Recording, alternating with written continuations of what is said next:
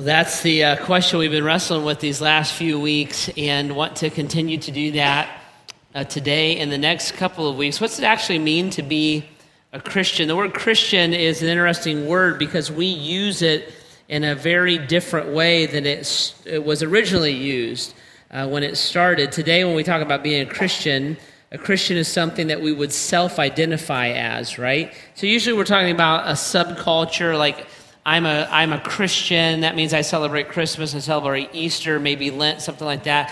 I go to a Christian bookstore, I have Christian music, I have Christian breath because I eat testaments, those kind of things. And so I'm a Christian, or we use it as an excluder. And so somebody might say, are you Jewish? Are you Muslim? Are you a Hindu? Are you a Sikh? And we might say, no, I'm a Christian. I would exclude myself or identify myself into a religious category. And that's generally how we would use that word today. And there's nothing necessarily like big and wrong with that. It just kind of is, right? But it's not the way that the word was used at first. The word was first used in the early church as a way to stereotype or label someone. So they literally would look at someone who was a follower of Jesus and they would say things like, you know what that guy thinks? That guy actually thinks that Jesus died and rose again from the dead. That guy is always quoting Jesus. That guy prays to Jesus. That guy worships Jesus. That guy thinks Jesus is God. They're just all about Jesus all the time. Just a bunch of little Jesuses running around, little Christians, Christians. And it was a title that someone from the outside would put on someone on the inside, and they would stereotype you. You're just like Christ all the time. It was never a self-identifier. It was a label or a title. The term Jesus used to identify his followers is very different than Christian. He used the word disciple, and a disciple has a very narrow meaning. The word disciple means if I'm a disciple of someone, it means that I love them, I follow them, and I'm fully devoted to my master. As a disciple, I'm learning everything my master says. I'm trying to follow my master's heart. I'm trying to mimic his life. I want to act like, think like, love like, be motivated like my master. So much so that when you looked at me, you would not see me necessarily as an individual all the time. You would see me as someone quickly and easily identified with my master. So Christian can kind of mean anything, right? And the way that we use it. It can mean anything in the subculture. Anybody who decides they want to call themselves a Christian can be a Christian. Jesus' definition only means one thing. It means I have bought into that Jesus is God, that he rose again from the dead. He's the sole source of forgiveness of sin, and I follow him. I love him. I am fully devoted to him. Now, Jesus says this in John chapter 13, verse 35. He says, there's a way to identify my followers, and they will stick out like a sore thumb. And Jesus says this, people will know, by this all men will know that you are my disciples when you have love for one another. Jesus comes to the earth and he introduces this very, very radical idea. Instead of setting up a religious system, which is a behavioral modification system, go to church, don't do these things, do these things, don't smoke, drink, chew, date girls who do, right? He instead of doing that, he says, this is how you'll know that people follow me, are devoted to me. They will have love. They will have a radical love for each other, and they will have a radical love for the people around them. They'll do weird stuff like love their enemies. They'll do crazy stuff like forgive freely. They won't harbor bitterness. They'll do crazy, insane stuff like they won't seek revenge for things. They will not repay evil for evil. They'll sell everything that they have and give it to the poor. They'll lay their life down for people that they don't know. And when you see people that love other people like that, when you run into someone and they love you like that, you'll know that they're my disciple. That is the hallmark. It's not what they do. It's not what they know. It's not their theology. It's not their religious behavior. It's not the degree of morality that they bring into their life. Not primarily. Some of those things come on later. But it is their love, their instinct, almost their inability not to love people. That's how you'll know my disciples. Jesus' best friend, the Apostle John, wrote about this in 1 John chapter 4. He went this far. He's speaking on God's behalf, and he said this. He said, listen, if you don't have love, you don't know God. People who know God love God and other people. People who say that they know God, but they hate their brother, if they don't love, then they don't know God. Because if you are a disciple of Jesus Christ, Christ changes your heart. He changes your mind. The Bible uses this word born. The love of God is born or fathered into you.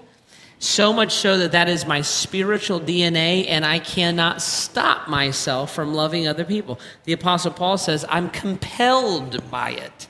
I can't, it brings me along because God has changed the way that I think, and God has changed the way that my heart works, and I am a disciple of Christ, and I will be quickly and easily identified for my love for other people. So that's the deal. I'm going to love. And I'm going to love the way that Jesus loves. So the question becomes, how does Jesus love, right? I love this quote, and when you throw it out on Twitter, don't quote me. I'm quoting somebody else. I just don't know who. But I heard it somewhere, all right? So this is the deal. I love this little phrase. If you want to know what Jesus means by what Jesus says, look at what Jesus did. If you want to know what Jesus means by what Jesus says, look at what Jesus did. And Jesus defined for us how to love by what he did. John 13 says that he showed us the full extent of his love. How did he do that? Through his suffering and his death. When Jesus suffered and then he ultimately died on the cross, he was demonstrating the full extent of his love. So much so that in 1 John chapter 4 again, the Bible says this: God demonstrated his love to us in that he sent his son Jesus, who gave his life for us, as an atoning sacrifice for our sin. That word atoning is a fascinating word. It means this.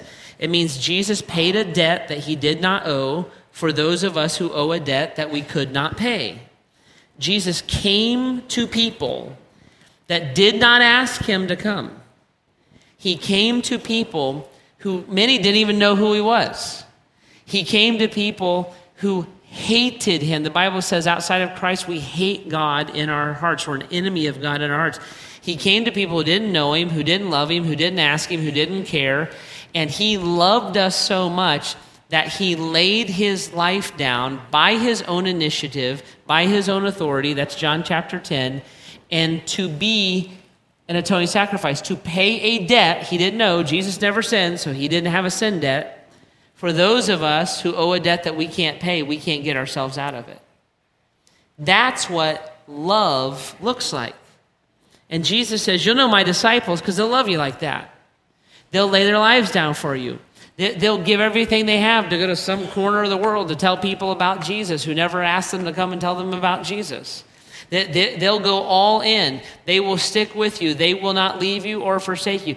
They will mimic my heart and mimic my mind because I have birthed love into them. And the fruit of that, or the byproduct of that, is that love's going to come out of them.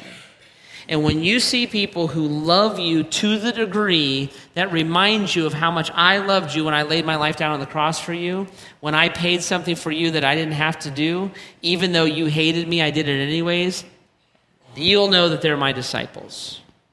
Never says go to church. Never says clean your life up. Never says live moralistically, right? All of our obedience to God is in a response to his love for him. That's what Jesus said in John 14:15. He looked at his disciples. He said, if you love me, you'll obey what I command. The life change, the behavior modification comes from our love for God. It doesn't come in our earning God's love to us. And Jesus says, that's my disciples. You'll know that people follow me, love me, and are devoted to me when they love you and people around you like that. They will stick out like a sore thumb. They're unmistakable. He never said, go make Christians. In fact, Jesus never used the word Christian, neither did the disciples. He never said, go make Christians. He said, go make disciples. Teach them my heart and my mind, and teach them to love like this. Now, we've been talking about that the past couple weeks. So all that's out online, bath.graceohio.org. You can watch it, listen to it, get a podcast for free through iTunes if you want, and hear all the details on that. This is where this all becomes very difficult. Because this idea of loving radically to many of our ears sounds like a radical idea. In fact, if you are not a follower of Jesus Christ and you're kind of on the outside of the church looking in, for many people, most people in our culture who aren't followers of Jesus Christ, if I said that's what a Christian should be known for, that's what a follower of Jesus, you would think, that's not what I think about when I think about a Christian. I think about what they're against. I don't think about what they're for, because that's what they're the loudest about. In fact, if I needed love or I needed help or I needed guidance, I probably wouldn't go to my local Christian, my local Christ follower, because they would probably judge me, reject me, and push me. That's the general preconceived idea of what it is. Now, where does that come from?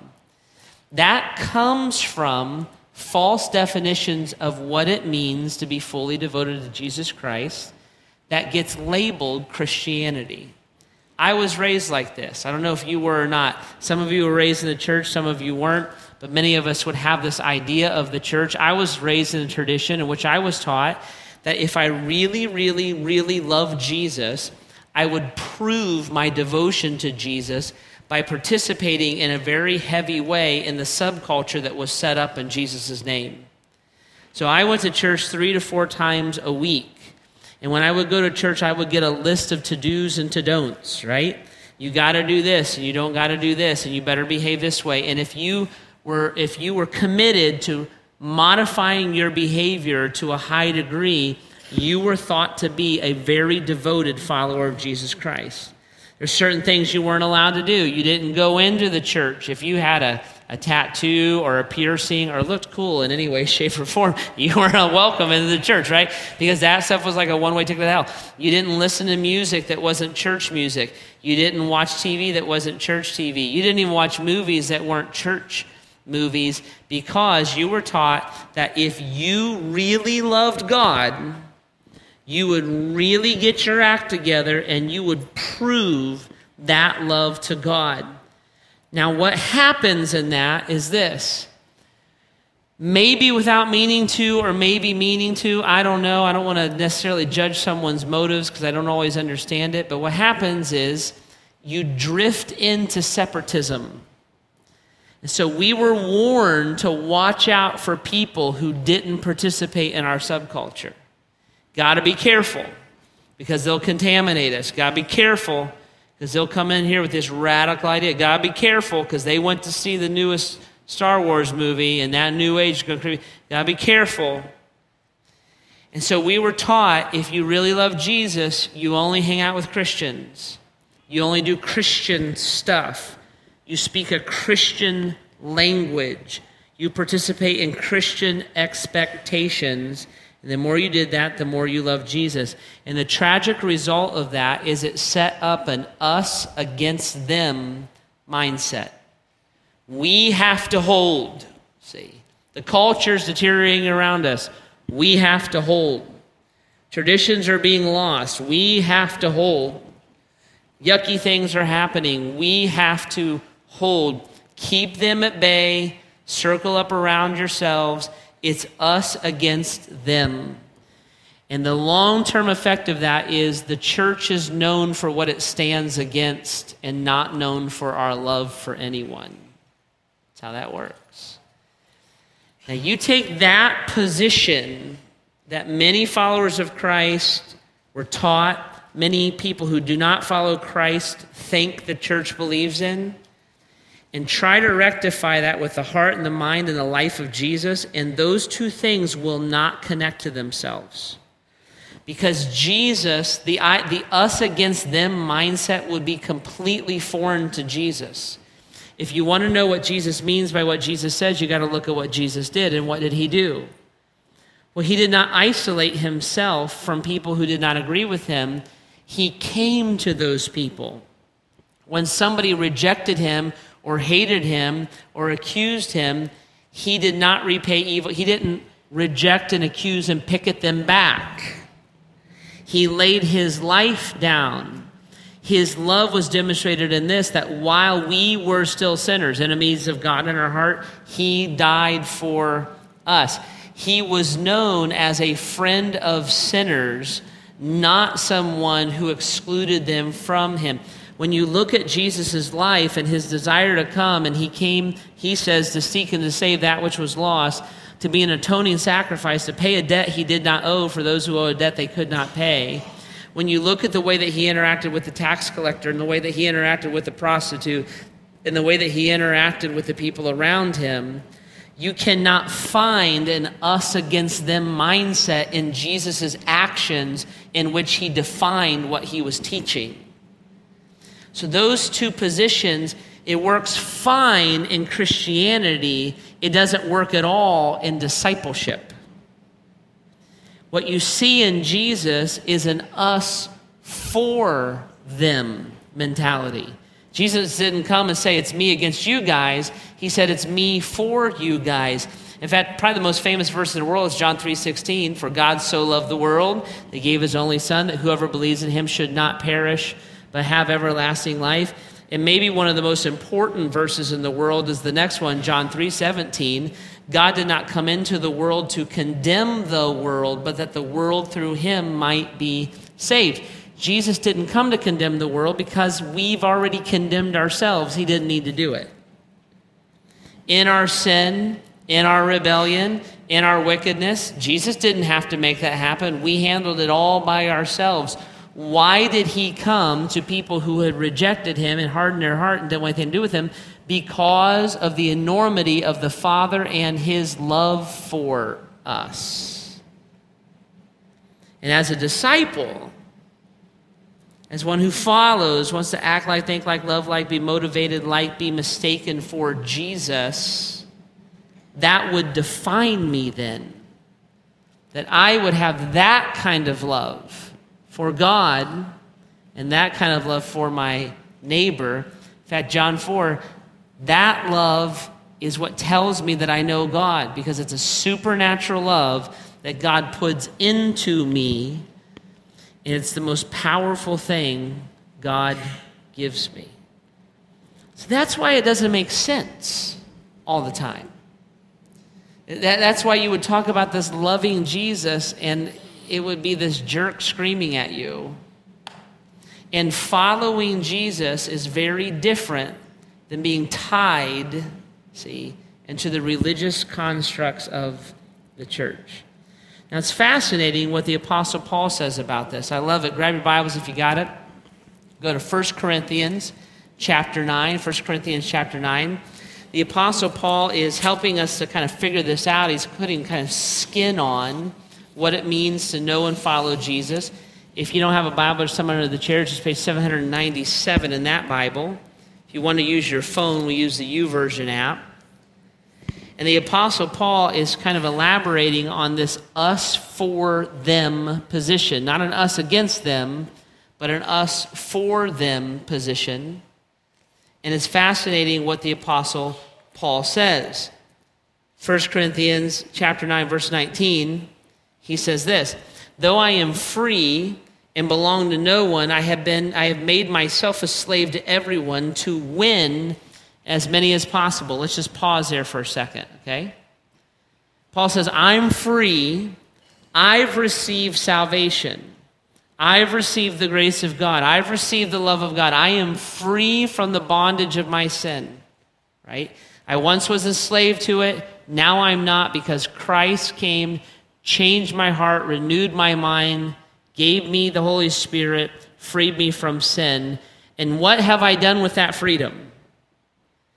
I have not used that freedom to create a subculture. I've not used that freedom to re-enslave people through the bounds of religion and religious activity. What I have done with that freedom is I have made myself a slave to win as many as possible. I have taken my freedom and I'm using that freedom. I've enslaved myself for them. I'm not isolating myself. I'm not a separatist. I hear the good news of Jesus Christ. And the good news of Jesus, or the gospel of Jesus, is this. You have condemned yourself in your sin. It's not that you're going to go to hell one day. It's that you're on your way there right now. And there is a God who's not out to get you. He doesn't need to get you. You got yourself. There is a God who's out to love you. And he sent his only son. And his son did not come into the world to condemn the world. He came to provide a way of escape. a rescue, a salvation. He died for you. You may not know about that yet, but you need to. Paul says, I've enslaved myself to tell that good news, to win some to the cause of the gospel. Then he kind of explains what he did. To the Jew, I became like a Jew to win the Jews. To those under the law, I became like one under the law, so as to win those under the law. Verse 21, to those not having the law, I became like one not having the law, as to win those not having the law. Verse 22, to the weak, I became weak to win the weak. I become all things to all people, so that by all possible means I might save some. I do all of this for the sake of the gospel. Paul says, I want to win. And I'm going to pursue, and I've enslaved myself to this. He's not talking about engaging in sin. That's not at all what the scripture's talking about.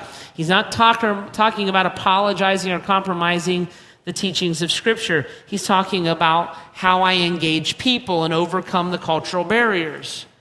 If I need to engage you like a Jewish person, I will. If I need to engage you like a Gentile person, I will. I will do whatever I can do to win you for the cause of Christ. Now, it's fascinating that Paul says that, because what he doesn't say is this. He doesn't say, I have staked a position and I'm going to shout you down until you agree with my position. He doesn't say, I have come up with a theology, a view of God, or an understanding of God is what a theology means, a doctrine.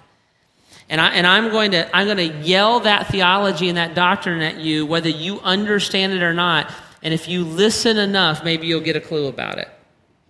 I'm not going to patronize you. He's not setting out that. I'm not looking to control you. I am seeking to win, to persuade people about what? Not about my opinions or my positions, about the gospel of Jesus Christ. Now, guys, this is what happens.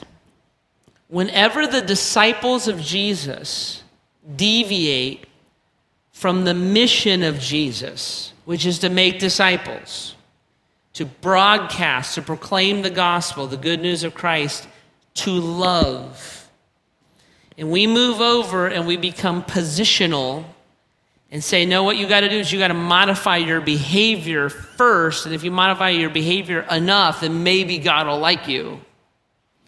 We actually surrender the greatest tool of social change that God gives us.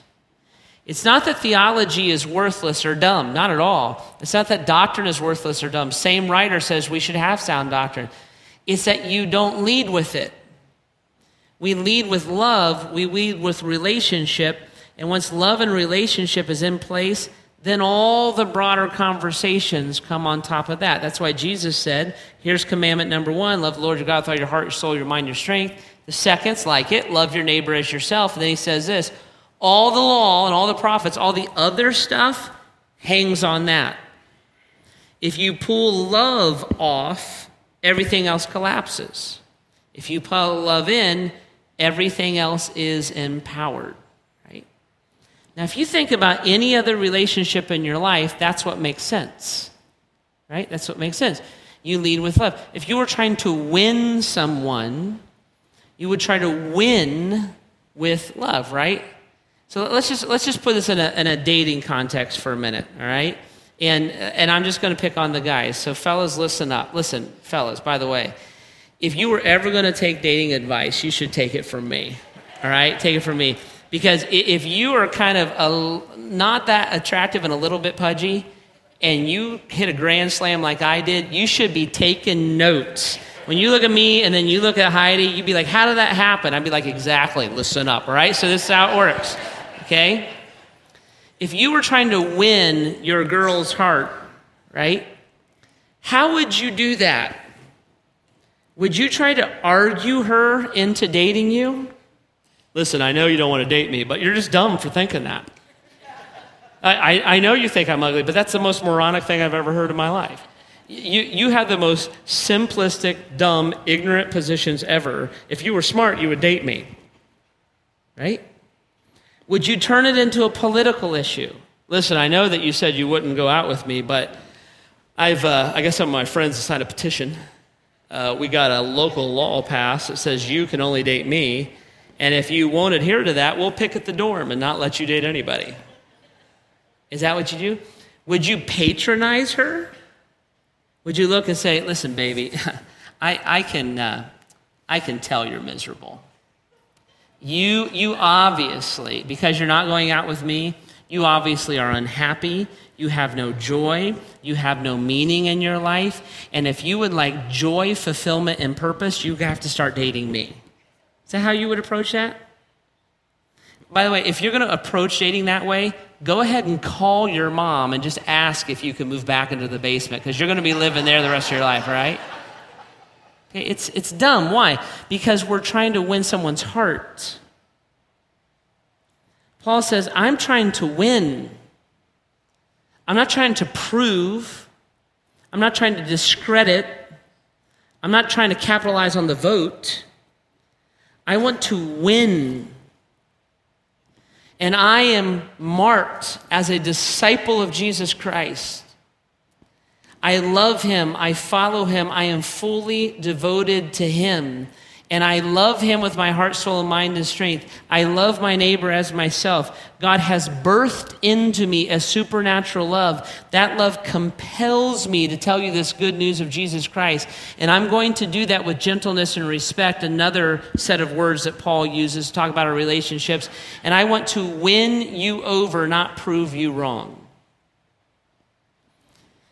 And as a disciple, if I take a us against them mindset, that's to prove you wrong. Us against them mindset. Well, you're dumb for thinking that. Us against them mindset. Well, I can't. You must have a vacant life to even. But as a follower of Jesus, if I'm mimicking him, I take an us for them position. I would like to know you. I'd like to understand you. I'd like to connect with you. I'd like to be a friend with you. I'd like to offer you the depths of my relationship. In fact, you know what? I'll be a friend more faithful than a brother. I'll never leave you or forsake you, no matter what you're going through. Even when we vehemently disagree, love will define our relationship with each other. Okay? Now, that short circuits the way I was raised. And I know if I was talking to the folks that I was raised with, the first thing after they got done calling me a heretic, the first thing they would say is, well, what are we supposed to do about the country then? What are we supposed to do? All this stuff happening in our, what are we supposed to do with people who hate us and disagree with us? How are we supposed, if we're a follower of Jesus, how are we supposed to interact with them? I'd say, well, on the foundation of love. Well, what about their behavior?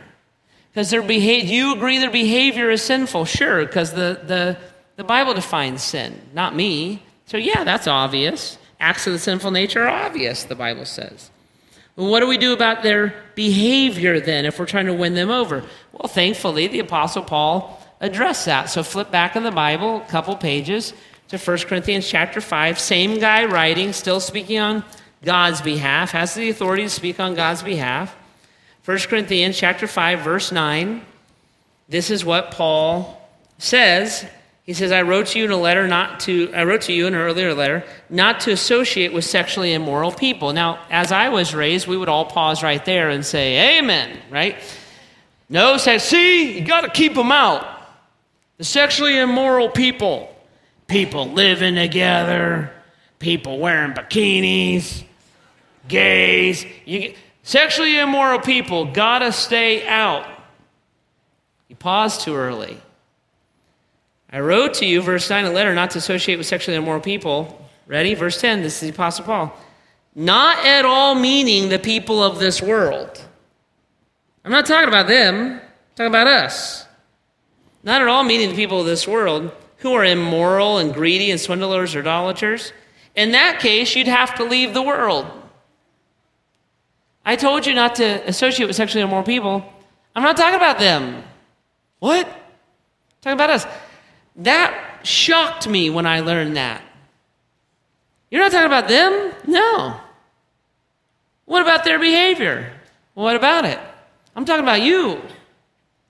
I'm talking about people who claim to be the followers of Jesus Christ and how you and I would behave. Look at verse 11. But now I'm writing to you that you must not associate with anyone who claims to be a brother or sister, but is sexually immoral, greedy, an idolater, a slanderer, a drunkard, a swindler. Don't even eat with such people. What's he talking about? Paul's saying, listen, I'm talking about people who signed up to be a follower of Jesus Christ. I'm not even really talking about people who self-identified as a Christian. I'm talking about disciples. If you signed up and you said, I believe that Jesus is God, I believe that he is the sole source of salvation. When he says, I'm the way, the truth, the life, nobody goes to the Father except through him, I signed up and believed that. I believe Jesus rose from the dead. I believe that his words are true and truth for me. If I signed up to do that, and I'm acting in a sexually immoral way, or greedy, idolater, materialism, the whole 9 yards, right? Paul says, yeah, deal with that. Deal with that sin. Judge it, he says earlier. By the way, little side note, the Bible never says don't judge people. The Bible doesn't say that we're not to judge people. The Bible tells us who to judge. As a follower of Jesus Christ, I'm not to judge the outside world, I'm to judge the church itself. We confuse being judgmental with being self-righteous, right? So the Bible says to all of us, don't be self-righteous. It doesn't say don't be judgmental, right? Self-righteous is when I believe that my sin is not as bad as your sin. And I'm self-righteous about it. Can you believe that person smokes cigarettes?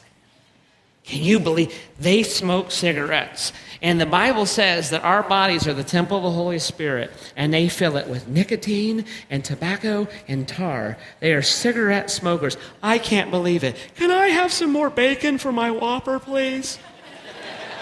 I'll have it with my chicken fries and my Diet Coke that's rotting my intestines, right? That's self-righteousness. That's self-righteousness. Being judgmental is a legal issue. It's a simple right or wrong. Dude, you shouldn't talk to your wife that way. You're completely disrespectful to your wife and embarrass her in front of people. You shouldn't talk to your wife that way. Who are you to judge me? I'm your brother. And the Bible specifically says that you are to live with your wife in an understanding way, you are to interact with her in a gentle way, and that you are to be more submissive to her than she is to be to you. Where do you get that nonsense from?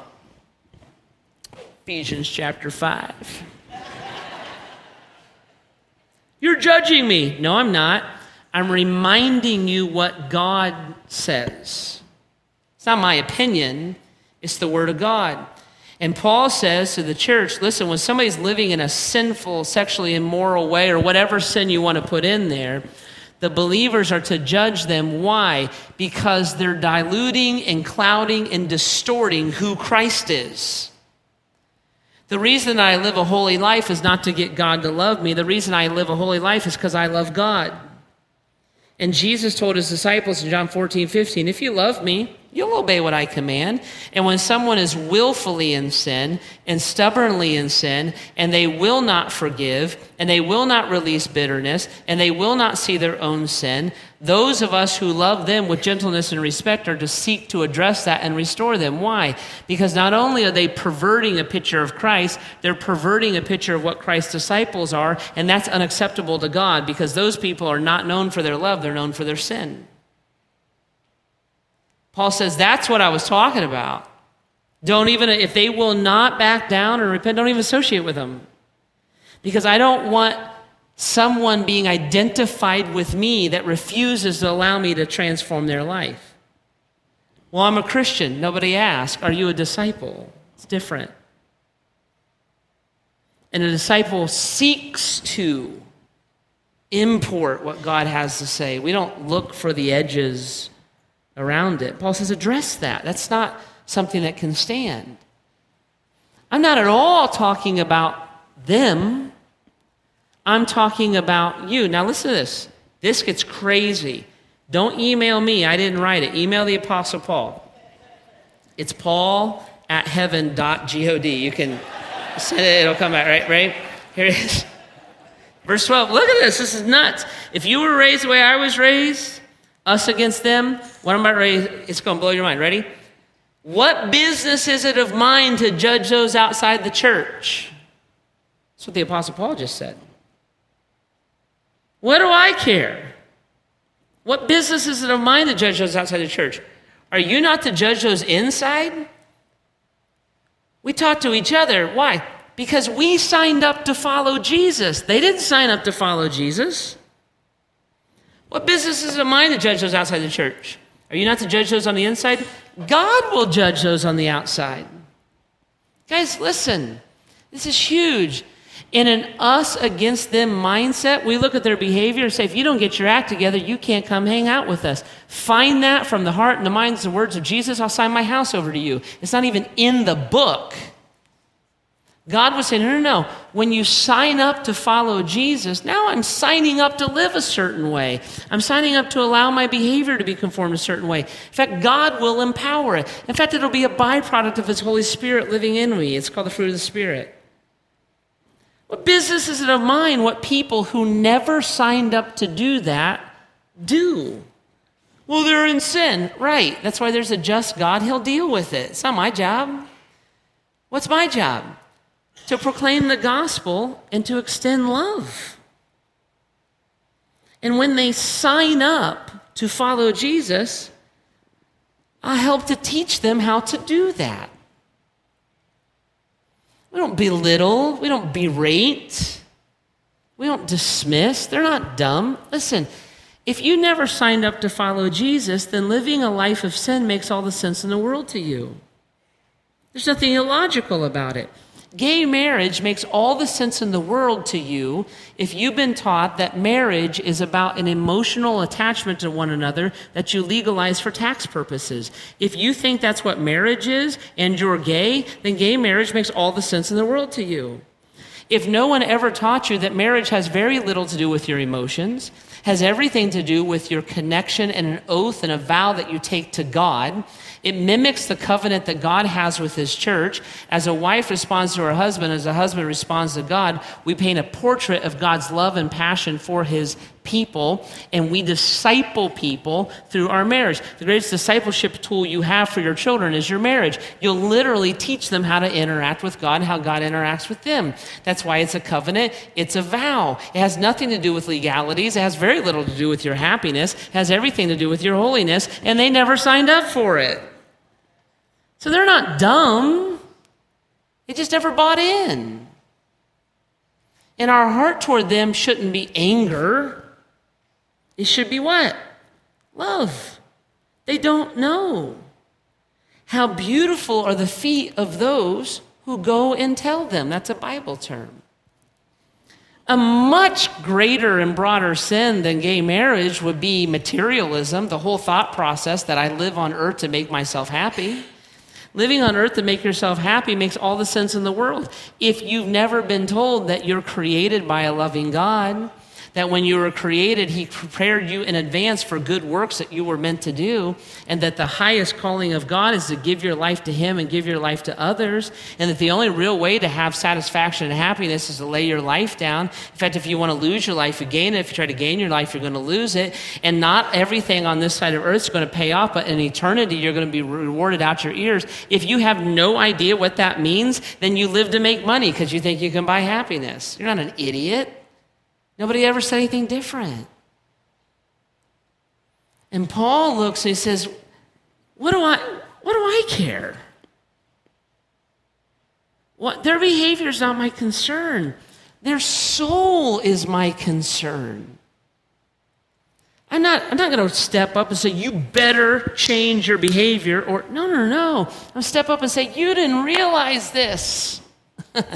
But you need to be rescued. And this is going to blow your mind. Kapow! There's a God who's not out to get you. He doesn't need to get you. You condemned yourself with your own sin. He's out to love you. He showed up. He died on purpose. He paid a debt He didn't know because you owe a debt you can't pay. It's us for them. And disciples of Jesus Christ are known for that. Disciples of Jesus Christ spend tens of thousands of dollars on a higher education and then move into the ghetto to reach people. Disciples of Jesus Christ sell everything they have and put it in their parents' basement and move to Chad. Nobody in Chad asked them to come. 100 years ago, James Goebel sold everything, got an education, kissed his family goodbye because he knew he was going to die in Africa. Went and brought the God.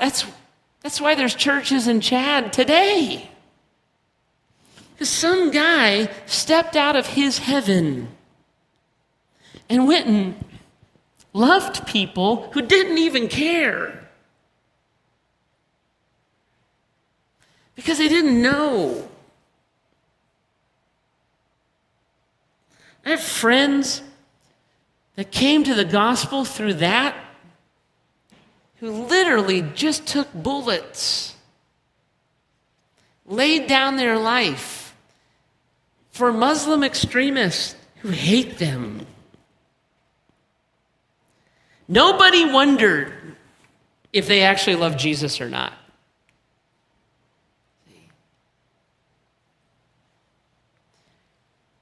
The disciples of Jesus Christ were never called to change a culture with the vote. You won't find it in the book. They were never called to pass legislation. They were never called to keep traditions. They were called to love.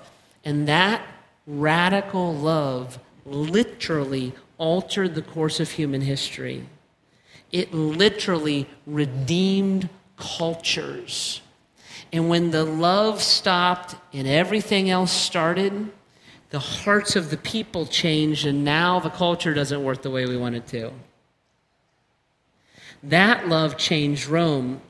That love changed Greece. That love changed Europe. That love changed America. And that love can and will change the world again. And it's the most powerful thing God gives us. It's a supernatural love placed into us, fathered into us is what the Greek word means, by God himself. Our greatest tool for effecting change is not the sophistication of our argument, it's the passion of our love. And when we lay that tool down,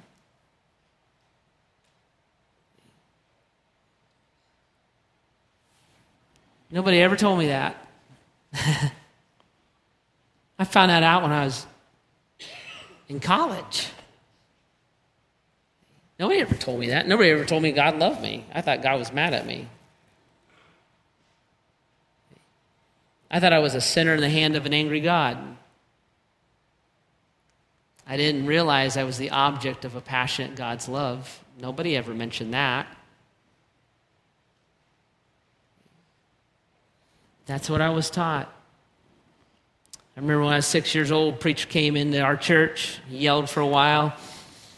He described hell. By the way, he described it accurately. And then at the end of that sermon, he said, anybody not want to go to hell, come forward right now and accept Jesus. And I was like, I am in. Because you tell a 6-year-old enough about hell, they will accept Jesus. And here's the problem. He asked a question Jesus never asked. Jesus never said, who wants to go to heaven? Jesus never said, who doesn't want to go to hell? Jesus said, who will come and follow me? And those people, called by their God, are defined and marked and known for their love. Right? That's a lot. That's a lot. This conversation is going to show up at Rockneys later on. I mean, that's a lot, right? I think there's a couple things that we got to start asking ourselves. Here's the first one. I think this is big. When you signed up to be a Christian, did you sign up for that? I didn't. When I was a little kid, I never signed up for that. I signed up to be a Christian. I didn't sign up to be a disciple. It's very different. I didn't even know what it meant. When I was a junior in college, I signed up to be a disciple. So it's a big question. It's an important one. When you signed up did you sign up for that? Because that is very different than what we tend to define Christianity as. And here's the second question. If I signed up for that, is my life defined by it? When people look at me, would they think to themselves, that guy loved me? You know, that guy, we completely disagree on politics, but yeah, he loves me. That guy do anything for me. We completely disagree on morality. You know, my sister's living with her boyfriend or whatever, right? But my brother, he loves me. We completely disagree on, you know, my gay friend, he's one of my best friends, but we totally disagree because we love God first, so we don't surrender the Bible, we don't back off. But the relationship is not defined by my position, it's defined by my passion for you. And as you yield your heart to God, as God transforms your heart and renews your mind, right, we'll start to agree more and more. But we lead with love. So did I sign up for that? Is my life defined by that? All right, I'm going to pray. The band's going to come out, and we want to just create some space here for a few minutes to download all that, because man, it's just a ton, right? So I want you to just maybe pray a little bit, be still, think before we hit the chaos of the rest of the day, and let God move this around, right? And work with Him.